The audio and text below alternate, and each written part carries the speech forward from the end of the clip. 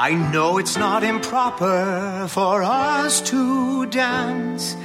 It hardly is a scandal, and Miss Bates has no opinion. And though we are related by circumstance, you are not my sister, and I'm surely not your brother, though my brother and your sister have 3 children. It's confusing. Emma, I'm helpless in your grace. I see your kindred face when I close my eyes. Emma, the dawn breaks with your smile, and for just a while I am comforted. And if I never hold you, if I never touch you, if I never have the chance to quite express what I'm most hopeful of, then I will never know love. Hello and welcome to Broadway Radio's This Week on Broadway for Sunday, November 11th, 2018. My name is James Marino, and in the broadcast today we have Michael Portantiere and Peter Felicia. Peter is a theater journalist and historian with a number of books. His most recent is The Great Parade, which is available everywhere. His columns appear at MTI, Masterworks, Broadway, Broadway Select, and many other places. Good morning, Peter. Hi. Hi, good morning. Also with us is Michael Portantiere. Michael is a theater reviewer and essayist. He is also a theatrical photographer whose photos have appeared in the New York Times and other major publications. You could see his photography work at File Spot Photo. Good morning, Michael. Good morning and welcome back, James. And I was expecting maybe that you are going to be talking in the podcast like this because you have been in France. Well, I tell you, I had a wonderful trip to France and to Paris, and I really appreciate Matt taking over responsibilities here last week. I thought to myself when I listened on the plane ride back that it was a great show, and in fact, I had mentioned to Matt, I was like, Matt, you're really good at this. You should take it over full time so I could sleep in on Sunday mornings. And Matt politely declined. All right. Here's the jackpot question in advance. Did you see a show over there? I did not, but what I did do is I went to the Paris Opera House. Okay, good. And have you been to the Paris Opera? Yeah. Wow. Yeah. That is how it should be done. Yeah. It's just unbelievably gorgeous, and we really had a wonderful, wonderful time there. I have a friend in the Paris Opera Ballet, so that is his workplace. Oh. Can you imagine? And in the Paris Opera House, it seems that they have lots and lots of things going on, not just opera, as Michael just mentioned, in the ballet. What is playing this month in November is a Jerome Robbins retrospective. Wow. And so I thought that was really wonderful. And wow. So I did not get a chance to. It was sort of a work trip, and I brought my family. My family came along as well, and so I was only there for 5 days, and so we did some tourist things, but I was actually working a lot as well as being there. So it was really wonderful, and Paris, beautiful, beautiful international city. Oh yeah. So. Let's get into our review section. First up in the reviews, Peter, you saw Catch as Catch Can at the New Ohio Theater, so tell us about this. Well, this has 1 week to go, and I would urge you to get there. This is a play by Mia Chung, and it reminded me of Lagos Agri's statement in The Art of Dramatic Writing, and anybody who wants to be a playwright should read Lagos Agri, E-G-R-I, The Art of Dramatic Writing, where he points out in one section, a good playwright is also a good stenographer. And what he means is that you take down dialogue from people and make it the way it sounds in real life. Mia Chung has done this extraordinarily well, especially in the first act, where it's simply people getting together for a holiday meal. The whole family is coming over. And in fact, two families are coming over, the Phalins and the Lavecchias. And so you have the Irish-Italian thing, and this takes place in the Boston area. There are a lot of allusions to Boston places and the Red Sox, etc. And simply what it is people getting ready for this party, and secrets do come out. But really, you would swear that all she did was take a tape recorder to one of these gatherings and just record what was going on. It's really remarkable. I don't think that diminishes what she's done, and I don't want to do that. But it really is tremendously funny and effective in the first act. And then the second act, same thing, smart dialogue, but gets very, very serious. It's a hairpin turn for this play. But what's astonishing is that you go along for the ride very easily. You do want to see what happens to these people, and when bad things happen to these people, you're not the least bit surprised, because there's so much subtext in the earliest part of the play that you say, oh, yeah, the chickens will come home to roost on this one. So now, two very, very fine people are in here that we've seen before, and that's Michael Esper and Janine Sorales. Jeff Beal was less known to me. Now, you may be saying, wait, you're telling me this is about two families and we have three actors here? Is that what you're telling me? Well, the thing is, it's very compelling in the first moments of the play when ostensibly two gay guys are talking. They're very, very effeminate. And one points out about the other's hairdo. And Jeff Beal is bald, and pretty much bald. And you're thinking, why didn't they cast an actor with hair if that's part of the dialogue? Well, the thing is, in this play, the men play the women too. And the women play the men too. So it's very gender fluid, needless to say. So they were two women. They weren't two gay guys. They were two women in the first scene. And that sets the tone, and you eventually pick up on that. Of course, if you're listening here and you do go, you don't have to pick up on it. You've heard it here first. But seeing them go back and forth with the slightest bit, sometimes they even talk to themselves, meaning two people talk, but one person is doing the talking. But you really get into the rhythm of it very, very quickly. Now, one may say that, of course, this was to save money on salaries. It may be. It may have been Mia Chung's original concept. It may have been director Ken Rush Schmoll who decided to do this. I don't know. But whatever the case, it works wonderfully well. So try to catch as catch can before it ends next Sunday.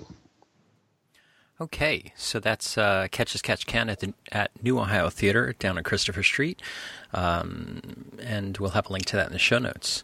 So, Michael, you and I both got a chance to see Torch Song. Peter reported on that last week. So tell us, what do you think of Torch Song? Well, I'm very happy to report that I enjoyed it much more than when I saw it off Broadway last season with the same exact cast in the same exact production in a theater about 2 blocks away. This is the second stage production of Torch Song, now called, I guess officially now called Harvey Fierstein's Torch Song, originally called Torch Song Trilogy, when these 3 one-act plays were put together back in the 1980, 81, 82, somewhere around there. And became a landmark in gay theater. My chief problems with this production when I saw it off Broadway, as I mentioned last week, was that I felt that almost everyone in it was miscast and that it was very poorly directed. But somehow I feel like some of those issues have been addressed. My main issue with the show, I guess, and it is a big one, was that I felt when I saw it off Broadway that Michael Urie was so miscast in the leading role of Arnold Beckhoff that I could never really buy into the play. And since it's a huge role and he is the central character, that is obviously going to be an issue. When I saw it off Broadway, I felt that he was not at all credible as a New York Jew, a born and raised New York Jew circa the 70s. Harvey Fierstein wrote this play as a vehicle for himself, originally, these plays. And he is, as we all know, a very, very specific type. And there were references in the script originally to his physical appearance, his weight, his size, and his voice, his vocal delivery, which is extremely unique, as we all know. So I thought when I saw the show off Broadway that Michael's New York accent was really not cutting it at all, and then that just kind of wrecked everything for me. I feel like he has worked on it tremendously in the meantime, and although I don't think his accent is perfect now, I think it's close enough that I can lose myself in the story and really buy into the characters and the character relationships. I have always said, and said even last season, that I do think Michael is one of our most talented actors. Initially, I thought that this role was beyond him and not for him. But now I think that he has worked on it to the point where his incredible talents as a comedian and a dramatic actor do come to the fore, and he does seem like he's this character, even if the character is quite different than when it was played by Harvey Fierstein and some other people that I've seen before. The text initially, when the show was done off Broadway, had been only slightly edited, I felt, and it also still included some references that clearly did not apply to Michael Urie, and some of those references still remain, including a reference to the fact that how should we say that Arnold is supposed to be a full figure girl. He's supposed to be a large, rather heavy person.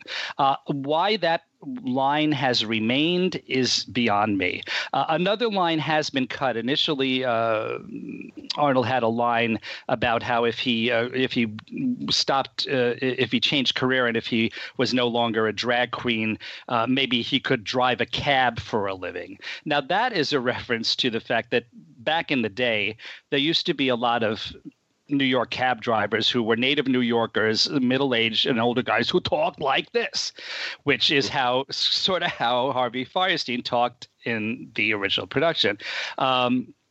That line is gone now, and I don't know if it was cut because it was wisely felt that it doesn't necessarily apply to Michael, or if they felt that line doesn't make sense to modern day audiences, because I would say that nowadays a tiny percentage of cab drivers are native New Yorkers of that type. So anyway, I did notice that, and I'm told that there is a new edition of the play that actually prints the original full script along with the new one, the new version, which the edited version, which is now just called Torch Song, or Harvey Fierstein's Torch Song.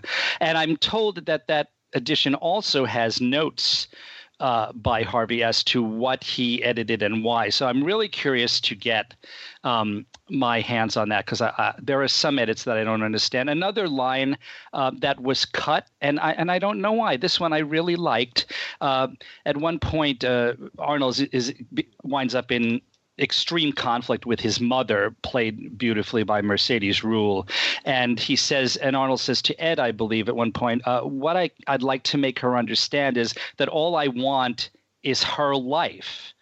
And then originally he had a line right after that saying, with a few minor differences, or that's not the line verbatim. I tried to find it online. I couldn't find it, but that's the point of it. Well, now all he says is all I want is her life, and doesn't add with a few minor differences, which I thought was a sweet line, because what it meant is that he wants a lot of the basics that she had in her life, a long-term relationship with a loving partner, etc. But obviously there are going to be some differences in their relationship because he's an openly gay man, etc. So I don't know why that was cut. I do want to get a hold of that edition and see the notes that Harvey wrote on why he cut what. I still have my problems with Moises Kaufman as a director, but it just seemed like the whole thing worked a lot better this time. The role of Ed, played by Ward Horton, I thought Ward Horton was far superior on Broadway than when I saw him off. I thought last year I felt that he just was completely on the surface of the character through the entire show, but he also seems to have worked greatly and very diligently to show a little more depth to this character, and bravo to him for that. Another line that should have been cut and is not. Do not ask me why. The role of Arnold's younger lover, Alan, is played by Michael Sue Rosen, and who I would say, it's fair to say, has a fairly ethnic look about him. But for some reason, Alan is supposed to be a model, and at one point he says, I came in and to New York and I started modeling, working for trying to sell anything you can sell with an all-American puss. He does not look all American in the phrase that is used, and certainly not in the way that phrase was used in 1980. So I don't know why that line was left, especially since it's not necessary, and especially not necessary if it doesn't apply to the actor. So no reason not to cast this role with someone who of color or someone who looks non-all-American, but then just cut the line. Don't know why that stayed there. It seems like Harvey was reluctant to cut lines unless he felt he absolutely had to. So there again, I have to get a copy of that script. That's, I guess, mostly what I have to say about Tor's song. I can now recommend it to all of our listeners. There's one performance in it that I think is fairly disastrous, unfortunately, but it's in a relatively small role, and I think I'd rather not name the person. But much of it is very, very good, and Michael Urie is, as I say, deserves all credit for obviously putting his nose to the grindstone and really getting this character under his belt. So, in comparison to the second stage production, which we saw 6-9 months ago or so, when was it? Probably last year. Probably about a year ago now? About so. Yeah, I think so. Yeah, because they it was announced for Broadway far in advance of it actually happening. I remember that. That's right. Yeah, that's right. And then they had to do the construction at the Hayes with moving the wall. So I rather liked it better at second stage than I liked it. I enjoyed it. I enjoyed it at the Hayes, but so help me out here. At second stage, was the set slightly different? I sort of remember lots of things being on platforms, high platforms, but I might be misremembering. But certainly, I feel as though the difference was that we were in the Hayes looking up at the production, whereas in second stage we were looking down in that stadium-style seating that I rather enjoy at the. I do too. Yeah. At second stage, regardless, these are extraordinary actors and an extraordinary story. I didn't have so many quibbles as much as Michael did with some of these lines. I'm a little bit more forgiving of letting them pass by.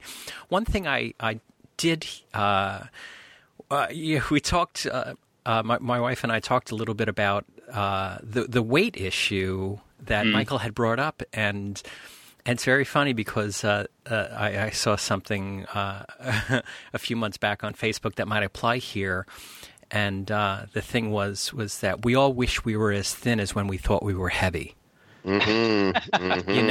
So And I think that might apply to the Michael Urie line there. That he might think of himself as heavy, even though he's thin as a rail. Oh yeah, no, but it's somebody else who says it about him. Yeah, I mean, I agree with you. Yeah. But I see your point now. I misunderstood what you had said earlier then, so that makes total sense. Absolutely. But I thought that was very interesting because we were talking about how beautiful and in shape everybody on that stage is, Yes. And it's such an interesting thing about how we all perceive ourself and that we all look at ourselves pictures 10, 15, 20 years ago and we're like, oh, I was so good then. Cute. So we all have to do a little therapy now and then, which theater's a lot of therapy. So it sure is.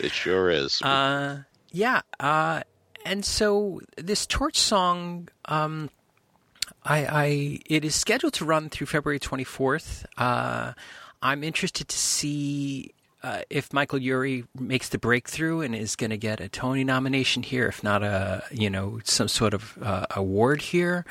I think that this is a really good piece of theater for people to come see. And that if you have missed it at second stage, now is your opportunity to get it in a larger theater, and it's playing for 3, 4, 5 months or so, and hopefully, I don't know, is there something scheduled behind it that is coming next into the haze that would prevent this from extending? Do you know anything? I imagine so. They seem to have a season planned. I can't say I know exactly what that is, but I'm sure that they do have something coming in. So, so Torch Song is high on my recommendation list when people say to me, what are we going to see? What should we see in New York? And, that's the next thing to do. So next up in our review section, Peter, you got down to the Darrell Roth Theater in Union Square and saw Gloria, A Life. So tell us about Gloria. Well, Gloria is about Gloria Steinem, and if I may editorialize here, how many phone calls have I been on in my life? 10,000, 20,000, who knows? But I will tell you, the phone call I had with Gloria Steinem in 1979 still ranks as the best phone call I have ever had with anybody. I have never felt that I was listened to as carefully, that everything I was saying was not, I don't mean this in a negative sense, it was being dissected in the worst sense of the word, but was appreciated in the best sense of the word, that she wanted to make sure that she understood fully what I was saying so that she could give a fully intelligent response to it.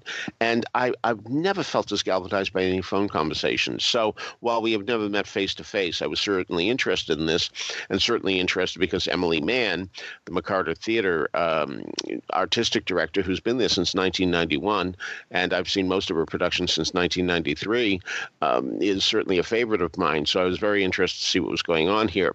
I thought it was going to be a one-woman show. It certainly isn't. It certainly isn't at all. There are 1, 2, 3, 4, 5 other 4 other performers. No, sorry. God, I'm going to get this right. Finally, a half dozen other performers who play various roles, including some significant people that we recognize, like Bella Abzug, and that's played by Joanna Glushak, an actress I always enjoy, and this was no exception. And people that were newer to me, like Delana Studi, who played Wilma Mankiller, who was the first person in the Cherokee Nation to be principal chief. And what was interesting about that, too, by the way, was that she pointed out that in the Cherokee Nation, no pronouns are used. There's no he or she. Everybody's equal. They just have one pronoun for both sexes, and I found that pretty illuminating. But, of course, the main event is Gloria Steinem, and Christine Lahti is sensational as Gloria Steinem. She rather looks like her, but she certainly has her style and spirit. And what's nice about this play is that I think it gives hope to people who are late bloomers, because Funny, you have to be 35 years old to be president of the United States. That's a rule. Gloria Steinem was 35 when she started understanding and appreciating feminism and really almost fell into it and started becoming an activist. It wasn't something that she planned all along. She planned early on to be in the arts, then in journalism, and was a journalist for a while. And in fact, even did a famous story about going undercover as a Playboy bunny, something that we all assume has disappeared. But in the play, it points out there's now another Playboy club in New York. I didn't know that. So there's still work to be done, obviously. So yes, it's certainly her life, but the life takes a lot of turns that you don't expect, which is always great in a play, of course. And to find out that she had this very meager upbringing in Toledo, Ohio, and never thought that she'd become what she became, shows that there is hope for all of us to become far more than we become. I never get it right. I always get this quotation wrong, but it's something like, we never know how tall we are till we are called to rise. Emily Dickinson said something like that. I know that's not the quotation, but it applies here, because here was a woman who really didn't have this as her goal. And so it's good to see other people who fell into this as well. Patrina Murray plays Florence Kennedy, who became a black activist. And there are also many projections in the show that remind us of people like Fannie Lou Hamer, who again didn't have this in her DNA, she thought, but it turned out she did. Let me also say that there was a book some years ago called The 1,000 Greatest People in History. And at the end, they said, here are 5 people we just couldn't put on. We came so close to putting them on, but we just couldn't. But we just want to put them in as also-rans. And one of them was John F. Kennedy. And one who made the list, and this won't surprise you, was Rosa Parks, who's also mentioned in the show. That won't surprise you. And when those two people were growing up, did Rosa Parks ever think she would be on a list of the 1,000 greatest people ever? And did John Kennedy? Probably, considering the family he came from and the way he was groomed to be certainly a statesperson, if not president of the United States, which of course he achieved. So you never know. And that's what's so inspiring about Gloria. It makes you a better person for hearing her story, that you go out and you say, I can do it too. And when theater is that inspiring, that's pretty special. Well, what's that other line, Peter?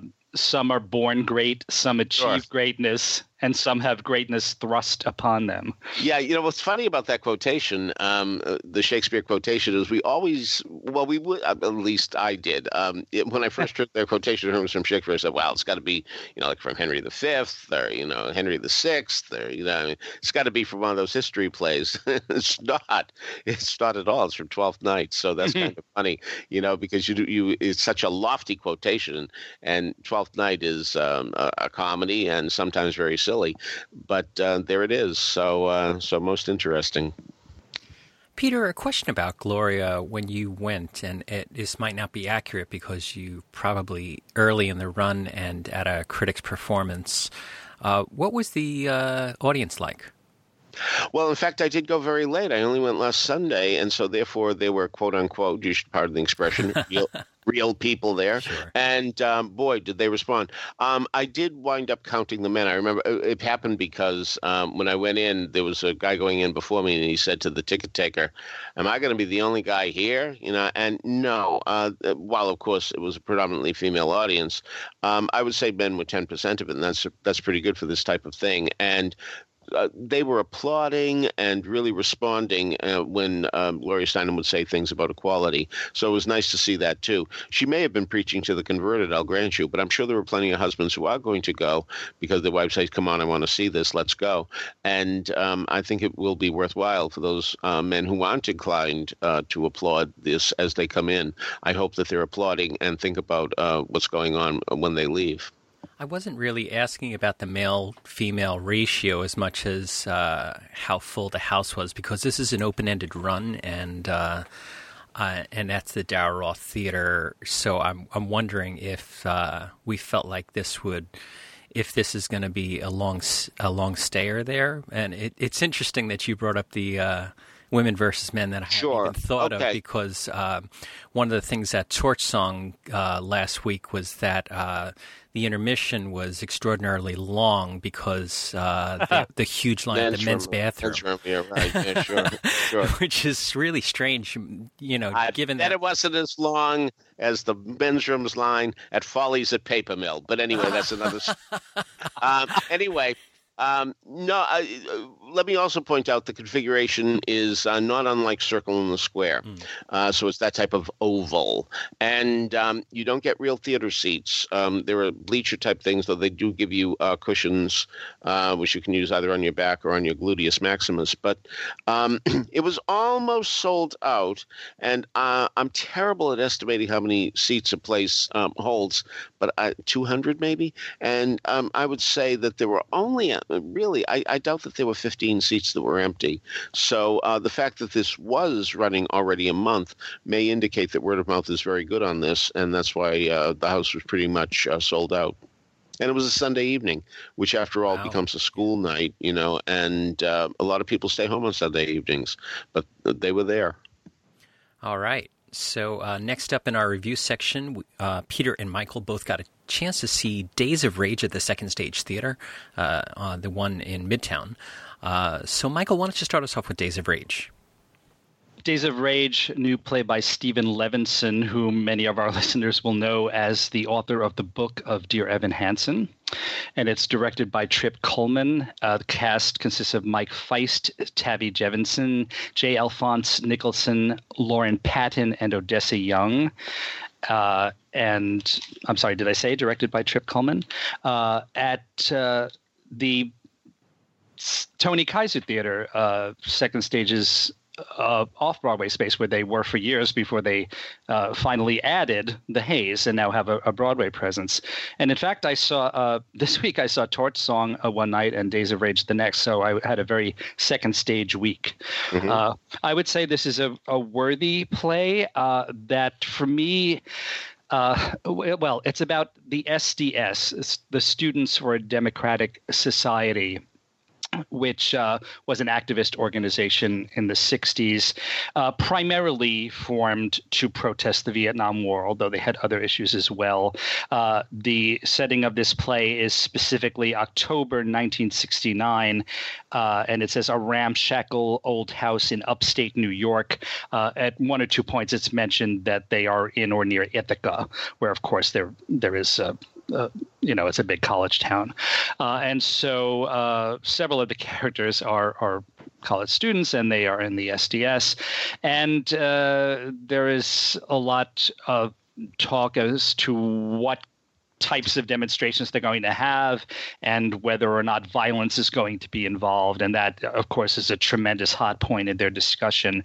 I found all of that extremely interesting whenever the characters were talking about that. This play, to me, oddly spent a tremendous amount of time on other things, mostly the romantic and sexual involvements within the house where these students are living. And I mean, I certainly understand why some of that should be and needs to be there. We don't want them to be discussing politics at every moment. But I just felt there was so much of it that it quite soon got very boring to me. And I'm surprised that Stephen Levinson made that mistake. I view it as a mistake. So I appreciated the subject matter and that the playwright dealt with it, and I was very much gripped by the political discussions, the discussions as to whether violence is ever justified, the end, whether the end ever justifies the means, if we're talking about violence as the means. But I just thought there was too much of the other stuff, and I think the play was weaker for that reason. All right. Peter, what'd you think? Gee, the sex talk was fine with me, I'll tell you. No, uh, we were all young back then. We were interested in that. And this is a commune, and they're very proud of the fact that they can sleep with each other, and nobody's supposed to get jealous. Easier said than done, needless to say. And that certainly comes up during the play, too, because people just naturally assume that the people they're sleeping with tonight are going to be interested tomorrow. Whether or not the rules say you can do whatever you want, we human beings are rather territorial. So, there's a reason they were called the swinging 60s, because indeed people were swinging then, especially young people, and perhaps only young people. But they certainly made the most of their opportunities. The famous expression at the time was "use it or lose it." And while I don't think you would lose it when you were a kid, if you didn't use it, the fact remains that was enough to give people permission to go ahead and use it quite a bit. So I'm not with Michael on that, but I am with Michael on the fact that this really did a very good job of showing us what it was like in those days when there were protesting young people who certainly had lofty goals, and some, of course, in the play, and this is good orchestration of character, some are more into it than others. Some are willing to risk everything. Some are willing to risk almost everything. What's really nice about the play is the fact that there's a very surprising ending. It's beautifully set up. You wouldn't think anything of it. It's one of the, that's the great thing when somebody mentions something offhand and you don't think anything of it, and then it turns out to be extraordinarily important. You hit your head and say, "Oh, I should have seen that coming." I don't think you should have seen this coming, the surprise ending, but it's quite fine, and it makes a lot of sense. In terms of the actual plot, what happens is the young woman comes into the house and wants to be the greatest radical of them all. I mean, she is hell-bent to make everything happen. And they're planning, by the way, to go to the Chicago Convention, which in '68 really was a disaster for everybody, I'm sorry to say. And we know that if they do wind up going, that they may very well wind up in terrible circumstances, as so many did in that terrible convention. So, but she is just reckless beyond belief, and she's so reckless that she makes everybody else take pause on what they're doing.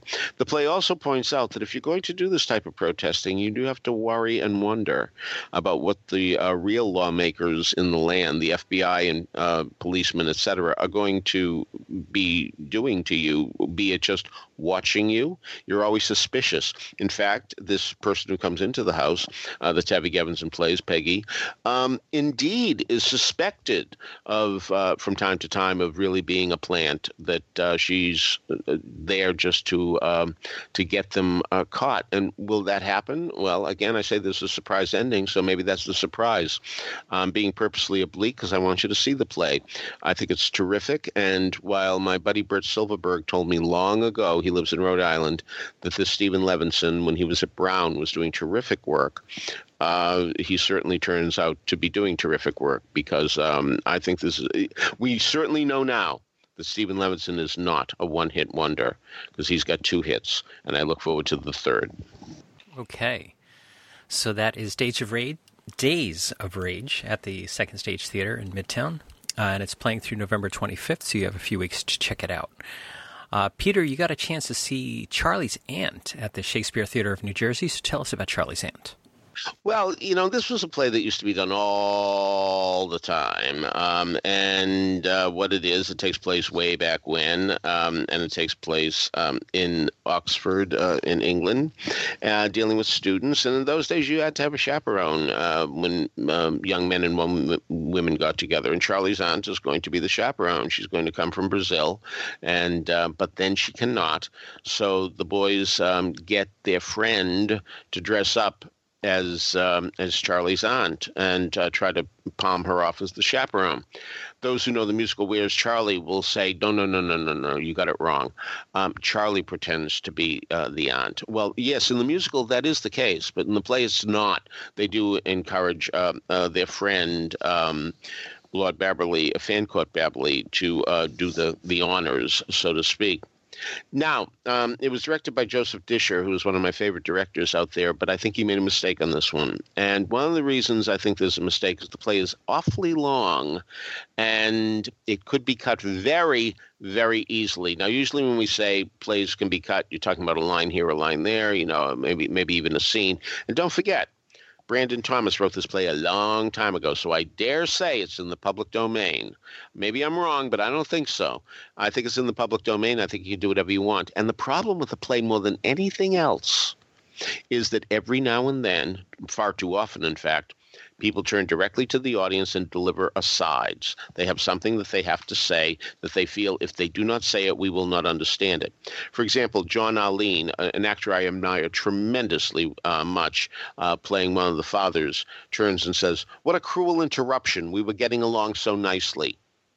Do we really need to hear that? Couldn't we see that they were getting along so nicely? Of course we could. And almost every aside is giving us information that we already know. Now, of course, part of the fun of Charlie's Aunt, if you find it fun, is the fact that the audience is smarter than the characters, because we can see with no problem at all that Charlie's aunt is no aunt at all and no woman at all. And that's another problem I think Joe Disher should have addressed. And again, it's true of Where's Charlie too. If you can see the movie, and it's not easy to see, but there are certainly black market copies running around. Ray Bolger is not remotely convincing as a woman, and I would love to see a production of Where's Charlie where the person actually is convincing as a woman, so that we don't have less respect for the people's intelligence, the two women's intelligence, or anybody else's for that matter. So I think that those things really do in any production of Where's Charlie or Charlie's Aunt, but Charlie's Aunt has a bigger problem with those asides, and oh, what a streamlined production it would have been. It certainly wouldn't have taken almost 3 hours to see this play if those asides would drop. So if anybody's considering Charlie's Aunt, please consider dropping the asides, and please make your leading man, so to speak, someone who's convincingly female.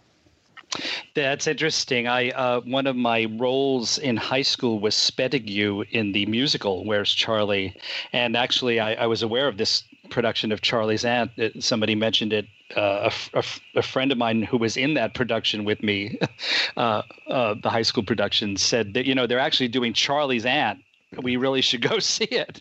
And I said, you're right, we should, because when will we ever get a chance to see it again? And one could certainly argue, and I'm sure Peter would agree, that it's good to see it uncut just for historical purposes, even though it would absolutely, I'm sure you're right, that it would work better with the edits. All right, so that is Charlie's Aunt at the Shakespeare Theater of New Jersey. It is playing through November 17th, so you still have a few days to check it out if you'd like. Michael, you got over to Wagner College to see the completely student production of Spring Awakening. And this was it not held in a traditional theater? Or tell us about this. It wasn't. It was presented by a group called Completely Student Productions, and that can be taken at face value. Everyone involved in the production is a student, the director, producer, everyone on every level. And they do one of the alternate theater spaces at Wagner is actually it's just a lounge, a student lounge in a dorm, and they set it up. The two shows I've seen there, they set it up in a modified 3/4 thrust situation, so the audience is on three sides.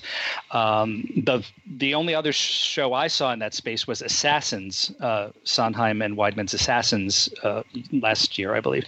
But now they did Spring Awakening, and it really requires a lot of ingenuity because they have to.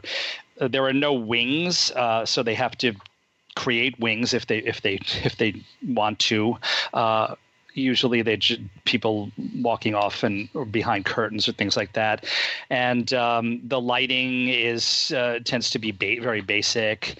This production had an extra frisson to it because the intermission happened and it was going on, and then it turned out the lighting board had gone out. I don't know what happened. So they said we really apologize, ladies and gentlemen, but we'll have to start with just basically using the the house lights for the most part. But then somewhere in like the second scene of Act Two, the board came back. I don't know. I guess they rebooted it and the power came back. I don't know. And so it continued, and that was wonderful. It was a really, really moving production. Spring Awakening, for those who know it, you can only imagine how devastating and how moving it is when performed by people who were actually the ages of the characters. As it was, the two Broadway productions that I saw had extremely young casts, but even there, I would say, probably most of the people were maybe 10 years or at least 5 years older than they're supposed to be. Here we have pretty much the exact ages, and that makes a tremendous difference. The cast was superb across the board. Have to mention Matthew Drinkwater as Melchior, and the show was of course, it's music by Duncan Sheik, book and lyrics by Stephen Sater, and the director choreographer was Robert Gallo. It's great to see the show in that context, and also to reflect on how relevant this musical is, even though it's based on a play that's well over 100 years old, 129 years ago, this play was first produced. Can you imagine? By Frank Wedekind, produced in Germany, and it's incredible that I'm so glad that Stephen Sater and Duncan Sheik brought it forward to modern day by making it into a musical. The subject matter remains sadly pertinent, and they keep talking about a movie version of this musical, which I hope happens because I think it might make a fantastic movie. In the meantime, people still keep doing it on stage. In fact, I think it's next up at the Argyle Theater. I'm headed to the Argyle today, the Argyle in Babylon, Long Island. I'm headed there today to see Hunchback of Notre Dame, but they are doing Spring Awakening coming up, so that's someplace you can catch it if you like. The Wagner one, unfortunately, was only 2 days, today, Sunday the 11th being the last day, so I'm afraid you missed it, but I'm really, really glad I was there. Wow, that's really great, and you continue to be the ambassador to Staten Island for us. Yes, I'll say. Somebody's got to do it. Well, perhaps you should see if you can put together kind of a schedule of things coming up in the spring so we can alert people before, since they seem to be 1 and 2 weekend things, so we could let people get out there before. We're talking about them very often. Some of the feedback listeners give us is that you're telling us about stuff that we can't get to. So try to tell us about the stuff we can get to before it happens. That's a tricky line to walk, because Sure. we might tell you about stuff that's terrible. Oh, that's a good point. At the end of this month, they're doing a black box production of Everybody. That Everyman that was done just recently, off Broadway at Signature, and in the spring, the big musical in the spring is Pirates of Penzance. So those are the two things at Wagner that you can, I'll be sure to give heads ups on those. I hate to jinx anything, but you can't really screw up Pirates. It's such a wonderful play, and I hate to jinx anything because certainly, you can screw it up, but, Pirates is such a fun show. And so get out there and do that. Michael, you also got a chance to see Tosca at the Metropolitan Opera, so tell us what's happening with Tosca.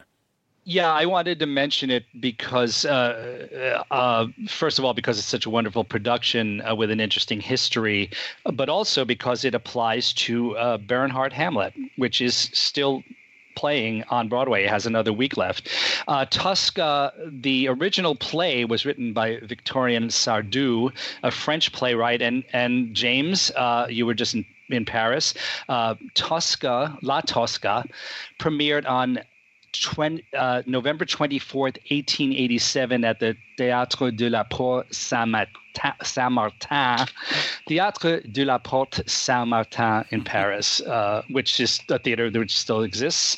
And Bernhardt was the star at the premiere. I think she only briefly mentions Tosca in Bernhardt's Hamlet, but still there is that connection. And the Met production, the current Met production, is beautiful. The history, just in a nutshell, the Met had for decades a beautiful production of the opera that was directed and designed by Franco Zeffirelli that premiered in 1985, and that played for over 20 years. It was replaced with a production by Luc Bondy, directed by Luc Bondy, that was so hated that it was actually, the production staff was actually booed during the curtain calls on opening night. That night has become legendary for the vociferousness of the boos. I was not there, and that production lasted less than 10 years. Last year, the Met premiered a beautiful new production that to me is designed very much along the lines of the Zeffirelli production, directed by Sir David McVicker, set and costume design John McFarlane, lighting design David Finn. And this is it is a really beautiful production. So I urge you to go see it. Because it was new last year and not this year, it's not completely selling out. It probably won't be too difficult to get a ticket. And another reason you should see it now is that Sandra Radvanovsky as Tosca is absolutely brilliant in terms of both her singing and her acting, and also quite a beautiful woman. So she looks good in the costumes. So something to tell you about this Tosca is that at the Metropolitan Opera's beautiful website, they have tickets starting from $20, so you can get into it. And also the rush tickets that I meant. The rush tickets, every day beginning at 12, every night that there's a performance, you go on the website and you can get any unsold seat in the house for $25, which is unbelievable. You don't get to pick your seat. They could just give you one. But I've sat in the orchestra, sort of rear orchestra the last two times for La Boheme and now for Tosca. And it's, I mean, you have to be diligent because hundreds of people are logging on at the same time, and you might not get it, but you might. And if you do, then it's the best deal in New York. Can you go to the box office? No, the rush tickets apparently used to be sold online at the box office or on the phone. Now it's just online. I guess it was too unwieldy for them. Okay. And I think maybe they didn't want people queuing up, Yeah, okay. Sure. And aside from that, the Metropolitan Opera's website will help you ease into any opera anxiety that you might have, either being sung in a foreign language that you don't. This is done in Italian that you might not know it, and it'll really help you understand what you're about to go see, as well as wonderful videos and things like that. And something to help us get into our next topic is that this production of Puccini's Tosca was done in the Metropolitan Opera HD live streaming. So it is available on various platforms to watch perhaps before or after you go see it live and in person at the Metropolitan Opera House. So with that little discussion of streaming here, Peter, you would like to talk about a streaming musical, Emma, by Paul Gordon. So tell us about this. Yeah, there's a new website, streamingmusicals.com, which is starting out with Paul Gordon's adaptation of Jane Austen's Emma. It's done in modern dress. It's right up to date. And it stars Kelly Barrett, who many people saw as Nessa Rose in Wicked, who far fewer people saw as Donnie in the recent Getting the Band Back Together. She also played Leslie Gore in Baby It's You. So she's been around for a while and does wonderful work here. The point is that I don't know if it is HD, but I'll tell you, the D is pretty H from what I can see. And beautifully, beautifully done. 3 cameras shoot the show. It's not done with an audience, so it's a little odd to hear a song end and hear no applause whatsoever. So you sort of feel like you're at a dress rehearsal. But believe me, you have a front row seat. In fact, you're actually on the stage, so to speak, because the close-ups are wonderful. The sound is magnificent. And what's wonderful, of course, is the sound wouldn't mean much if the score wasn't good, but it really is. A song called Relations has been sticking in my head since I saw this. So Paul Gordon, I think, really does wonderful work. I certainly enjoyed Jane Eyre and Daddy Longlegs for the scores, and he doesn't disappoint here either. So find out about the streamingmusicals.com. You can also, if you care to, you can actually buy what you see for $19.99, or you can rent it for far less. And you have 3 days to watch it, should you care to stagger it over a 72-hour time frame. But really, I hope that this catches on. I hope we get far more shows. I mean, it's always so sad when a show closes and that's it. And I'm very glad that in recent years there's been such an effort to keep things alive through tape and film. And of course, that goes back to Betty Corwin, who was the first person to do this at the Lincoln Center Library. But here's another organization doing this, and God love Apple and Orange Studios being one of the producers that make it happen. It was, by the way, filmed at the West Side Theater, where you can now see the other Josh Cohen, which I highly recommend, but we'll talk about that another time. So this is, as Peter mentioned, you can buy Emma for $19.99 or rent it for $5.99 at streamingmusicals.com. And let me read you their about us. Streaming Musicals is made up of a group of artists who want to make it easier for you to watch musicals and plays. We capture the magic of theater on film and bring it directly to all of your devices. We focus on storytelling, character, and music, and we do it because we love theater and want to share it with the world. And by watching on Streaming Musicals, you are actually supporting the artists who are creating the shows you're watching with our revolutionary new product sharing model. No subscriptions, just click and watch. Support theater and theater artists and watch their shows anywhere, because now theater is everywhere. So we have seen technology catch up with theater in the last couple of years with a number of the streaming services and streaming events that we've talked about over the last couple of years.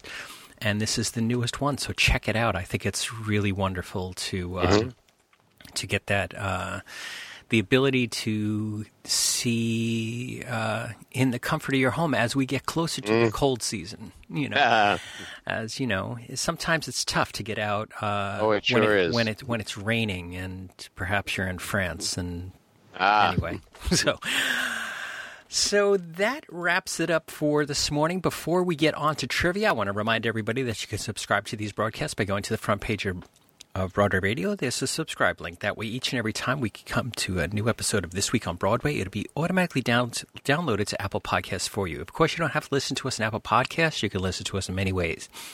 Our Heart Radio plays us, TuneIn plays us, Stitcher plays us, Google Play plays us, many places that carry finer podcasts. You can listen to Broadway Radio. Contact information for Peter, for Michael, and for me can be found at Broadway Radio in the show notes, as well as links to some of the things we've talked about today, including the streaming musicals, Emma by Paul Gordon. So, Peter, do you have an answer for last week's trivia? Yeah, I asked the three musicals that start with the letter M, My Fair Lady, Man of La Mancha, and Molly, all have something in common. What? Needless to say, I'm sure when people heard the first two, My Fair Lady and Man of La Mancha, they thought, Tony winners. But Molly certainly wasn't. That was a quick failure. No, all of them had logos by Al Hirschfeld, and that's what I was going for.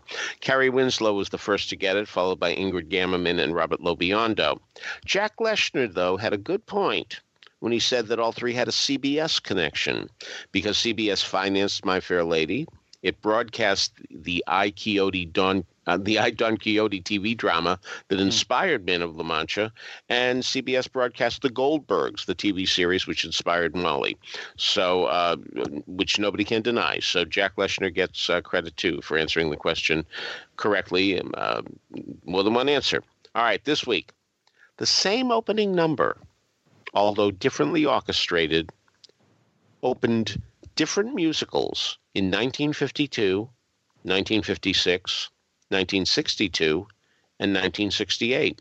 what's the name of the song and the names of the 4 shows that this same song opened. All right. If you have an answer to that, email us at trivia@broadwayradio.com. We'll let you know if you're on the right track. So on behalf of Michael Portantiere and Peter Felicia, this is James Marino saying thanks so much for listening to Broadway Videos This Week on Broadway. Bye-bye. Bye. Bye. Mr. Knightley, Mr. Knightley, Mr. Knightley, Mr. Knightley, Mr. Knightley.